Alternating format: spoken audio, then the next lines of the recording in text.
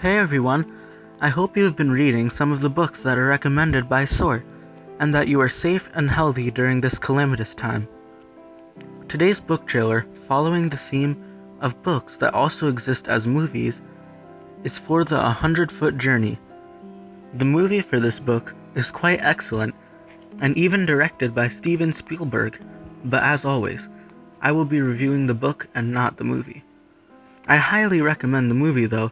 It's available on Netflix and I think you'll love it. The 2014 movie is based on the book, published in 2010. The book follows the protagonist Hassan Haji and his journey from living in poverty to becoming a chef. The family had already owned a restaurant in West Bombay, but due to a conflict between Hindus and Muslims, Hassan's mother was murdered in a protest by a mob who set their restaurant on fire. Then, they moved to Southall in London for a fresh start, and as described in the book, their 2-year stay here was a period of mourning for Hassan's mother.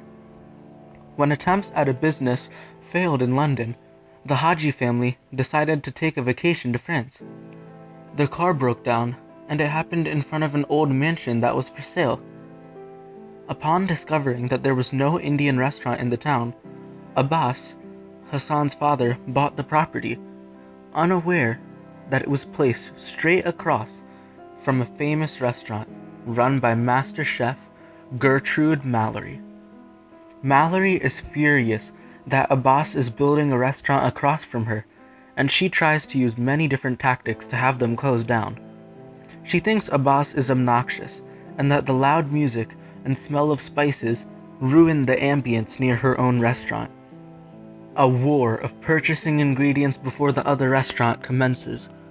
Mallory reports Abbas's restaurant and forces him to close before 8 p.m. each night and to remove their outdoor music speakers.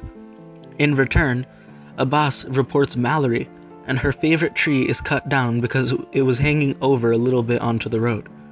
At one point, there's even a fight, and Hassan ends up getting hurt, burned, and having to go to the hospital. Will Hassan be able to recover? Will Mallory continue to harm the Hajis? Is Mallory actually a bad person? Where will Hassan be able to reach with his immense culinary talent? Read to find out, and join this story of a passionate man with an extreme talent. For me, this book was one that was impossible to put down, and I read it in one stretch. I really liked how Hassan had such a deep passion and determination, and how he was able to use that to improve his own cooking. I think the coolest thing about the book is why it's named the 100-Foot Journey. This is because the distance between Haji's restaurant and the famous one belonging to Mallory is only 100 feet.